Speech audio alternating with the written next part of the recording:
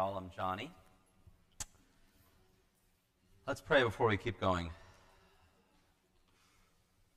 Lord, let the words of my mouth and the meditation of all of our hearts be acceptable to you, O Lord, my rock and my redeemer. Amen. I have a 7 and a 10-year-old daughter.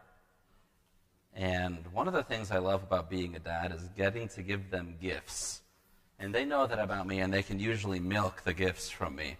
And one of the reasons I like to is because sometimes I benefit from the gifts I give them.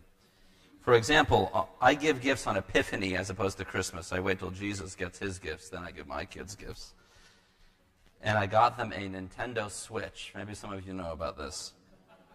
And this video game device keeps track of how many hours each user plays. So my 2 daughters and me, and I think I play the most. So if you go there, you'll see that I've maxed out the hours. So I think being a dad is pretty cool. Recently, it was just their birthday.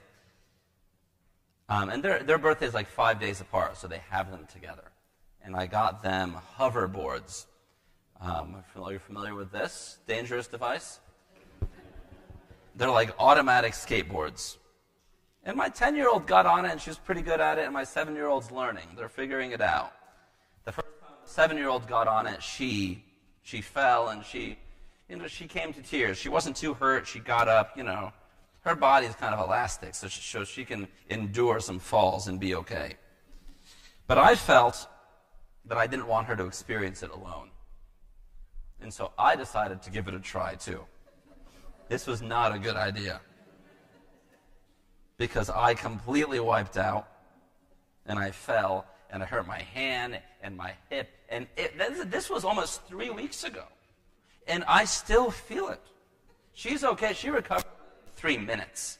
For me, it took me a long time, because I guess my body isn't made of the same stuff that hers is anymore.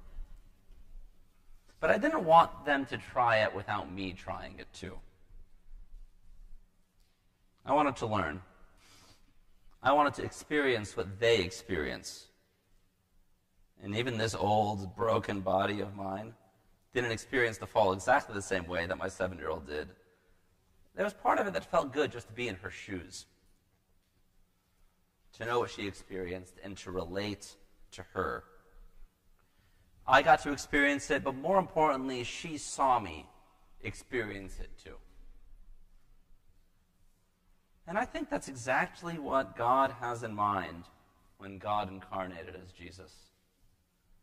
Jesus entered human flesh, the Word became flesh, to become one with us, just as Jesus is one with the Father.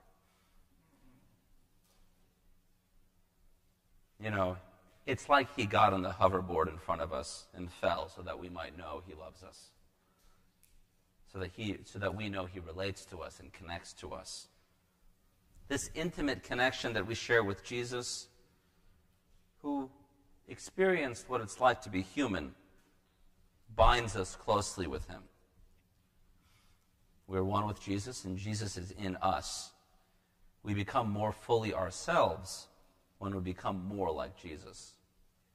Following God is a journey to become more fully human and more fully ourselves. As we become more like Christ, we become more like our true selves too. So when we read the passage from Matthew 25, I hope our takeaway is in learning who Jesus is in, so that we might know how to mimic Jesus in the same manner. Jesus is in the least of these. And when we serve them, we serve him. This is a common motif throughout the Bible and throughout both Jewish and Christian tradition. Like in Proverbs 19:17, whoever is kind to the poor lends to the Lord and will be repaid in full. Or in Hebrews 13:2, do not neglect to show hospitality to strangers, for by doing that, some have entertained angels without knowing. The passage at the end of Matthew is apocalyptic. It's about the end of the world and Judgment Day. Jesus uses judgmental language about separating sheep and goat. And his measure for judgment is how we treated and served the least of these, and then in turn, Jesus. Goats and sheep are separated because they flocked together. But goats needed to be sheltered from the cold, whereas the sheep could withstand the night. Like in Matthew 13, Jesus refers to separating the wheat and the weeds. And if you look back in Matthew 25, you see parables of separating good servants, wise stewards, faithful bridesmaids. This is how judgment is happening in Matthew. So Jesus is doing a similar sorting in this passage. John Chrysostom, the church father, says that Jesus separates the sheep and the goat to denote the unprofitableness of one and the fruitfulness of the other. For sheep are productive in fleece and milk and lambs. Jesus is separating those who inherit the kingdom of God and those who don't. And the pious people wonder how they missed the opportunity to serve Jesus. When did we see you, Jesus? Jesus tells them that when they did not serve the least of these, they didn't serve him. And for me, the power of the passage lies in the fact that Jesus says he is in the least of these. He is among us all and in us all, and specifically tells us in the most vulnerable among us. You know, I'm not shy about the political and social justice implications of what that means. And I think it's important for us to fully express that in our life. You know, so for me, it hasn't been uncommon to express that the least of these refer to oppressed people as we understand them today. And even though I think that's true, it's deeper than that. Jesus refers to the least of these not just by their social position, but in familial terms. They're siblings in Christ, brothers and sisters. So Jesus is referring to his followers, his disciples. In Jewish texts, the nations are judged by their treatment of Israel. And similarly, the same thing is happening here. They're being judged by their treatment of God's disciples. Both the disciples of Jesus and Israel represent the self-effacement and humility that we're to model. A small, humble nation that is not powerful in wealth or military might, just like Jesus' disciples are also humble. Because of their faithfulness to Jesus, they've sacrificed everything to follow him. Sometimes commentators wonder, so is this about oppressed people today, or is it about God's people, God's disciples? My viewpoint is that the answer is both. That it is his disciples because they are oppressed, but also oppressed people around us have a special proximity to God, because their social positions give them proximity to the one who liberates them. The disciples of Jesus left their careers and families to do so. They voluntarily took on a simple life to radically commit to following Jesus. The disciples here are the least of these because of their commitment to follow Jesus. Sometimes we stop interpreting, though, the passage as simply care for one another, care for the disciples of Jesus, but something more is happening. Jesus is saying his followers are destitute, and the destitute are his followers. Jesus asks us then to divest our power and our wealth to follow him, to give it away. Like in the story of the rich ruler in Luke 18, who was asked to give away his wealth to follow Jesus.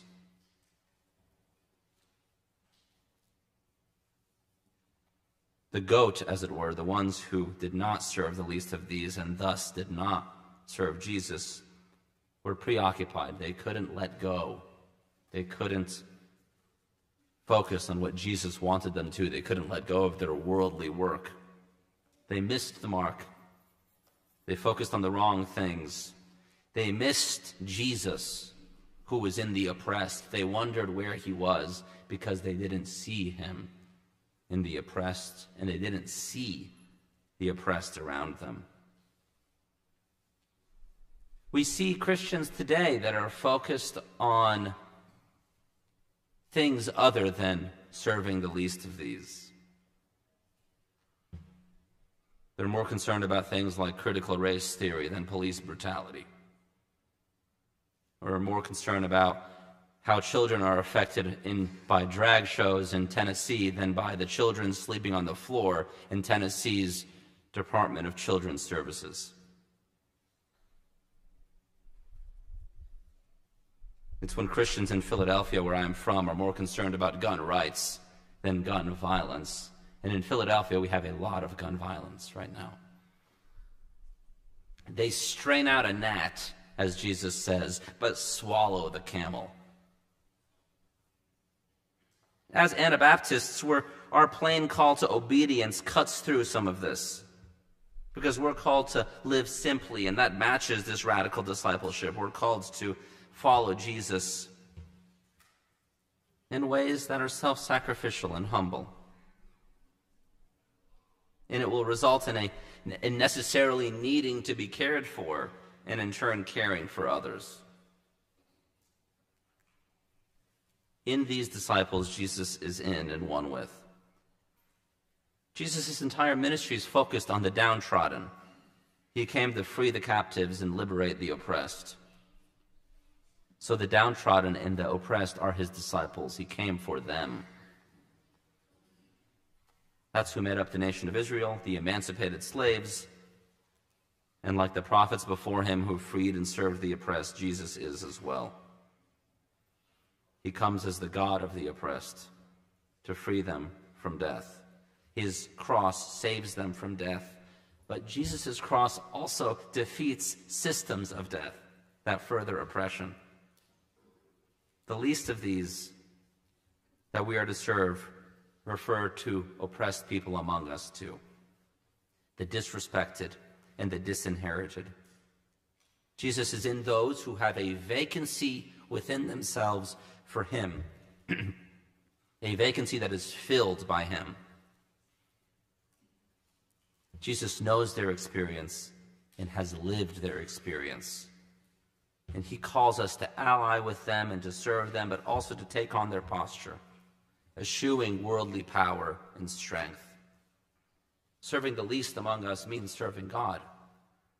As individual Christians and as churches, as conferences, as denominations, as the body of Christ, Jesus is plain that we will be judged by how we respond to this call. And he warns that those who don't feed the hungry and clothe the poor and welcome the stranger and visit the prisoner have failed to serve God. I assure you that when you have done it for one of the least of these brothers and sisters of mine, you have done it for me. This apocalyptic end-of-the-world language that Jesus uses very clearly implies that judgment will follow. Even an eternity of suffering and damnation, very strong language Jesus uses. I believe that this challenges us in some of our basic assumptions about salvation, that we have to serve the least of these to inherit the kingdom. So a question that we might ask, especially in Protestantism in general, is if we're saved by grace through faith, not by works, then what gives? Why is this happening? Why am I going to be judged by what I do when you've told me I'm saved by faith, by grace through faith? I think the answer lies in James's famous saying that faith without works is dead. Our faith needs to bear fruit. It must have outcomes. And if it doesn't, it is dead. It wasn't there. Good works can lead to faith, lead us to being pure at heart, and even lead us to salvation. They show us who Jesus is. We don't inherit the kingdom by virtue of our works. Our works open us up to Jesus. Our works don't save us. They create a way for the Spirit to enter, though. They create avenues for God to know us. So even though we might feel pressure to act in certain ways or face judgment, I want us to pay attention to what those named as goats are doing. They defend themselves. They're confused about how they could have failed to see Jesus. But rather than defending themselves, they could have repented. In fact, in the same gospel, Jesus reminds us that we are to forgive to be forgiven. Forgive our siblings 70 times 7. There is room for grace here. So our posture then is to be repentant when we've missed the mark. Must be willing to be turned around. Too often we guard against our accusations that people make against us. Guard against how we've hurt and harmed people around us. We claim we're not prejudicial, we're not racist, we're not sexist, homophobic, instead of listening to the least of these among us. Pay attention to them and their stories, and then see where Jesus is in the midst. Don't miss Jesus in the oppressed around you. Maybe we'll miss him sometimes, and maybe we'll fail to entertain angels. Maybe we'll fail to see him amidst the oppressed among us. But even if we do, there is hope for us, because we can be humble and repentant. Because even those that Jesus is telling us this parable about, these goats and these sheep, none of us are fully one or the other. We're all along our way. We're complicated. But our Savior is one with us too, and he's walked in our shoes. He's been on the same hoverboard that we have too. So what do we do with this? We, as a church, and y'all do this too. Participate in food shelters, food pantries, visiting people in prison, clothing the poor, housing the homeless. I think a lot of our congregations are doing this, and I applaud us for that. But let's advocate for systems to change too. So that means considering local and regional political engagement. Jesus might ask us why we didn't advocate for the least of these when we chose to be apolitical or politically quietist. But and more than that, our churches need to be safe places for the oppressed. So we need to consider racial minorities in our community, queer folks and women and disabled folks and so on. If they aren't safe for the least of these, if our churches aren't safe for the least of these, Jesus is plainly saying they aren't safe for him. Jesus is among the least of us, the littlest of siblings.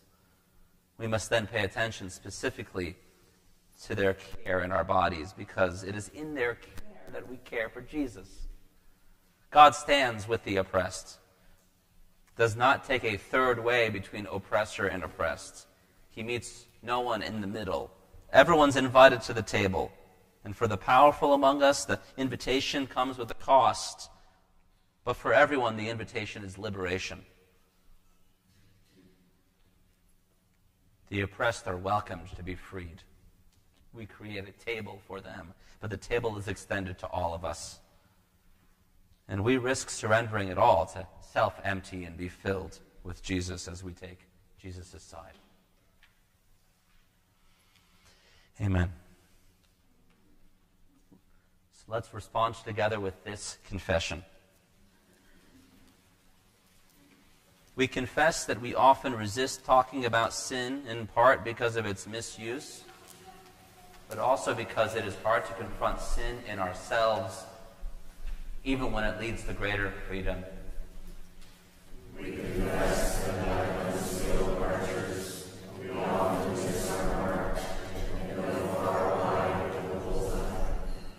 We seek the right things, but in the wrong places.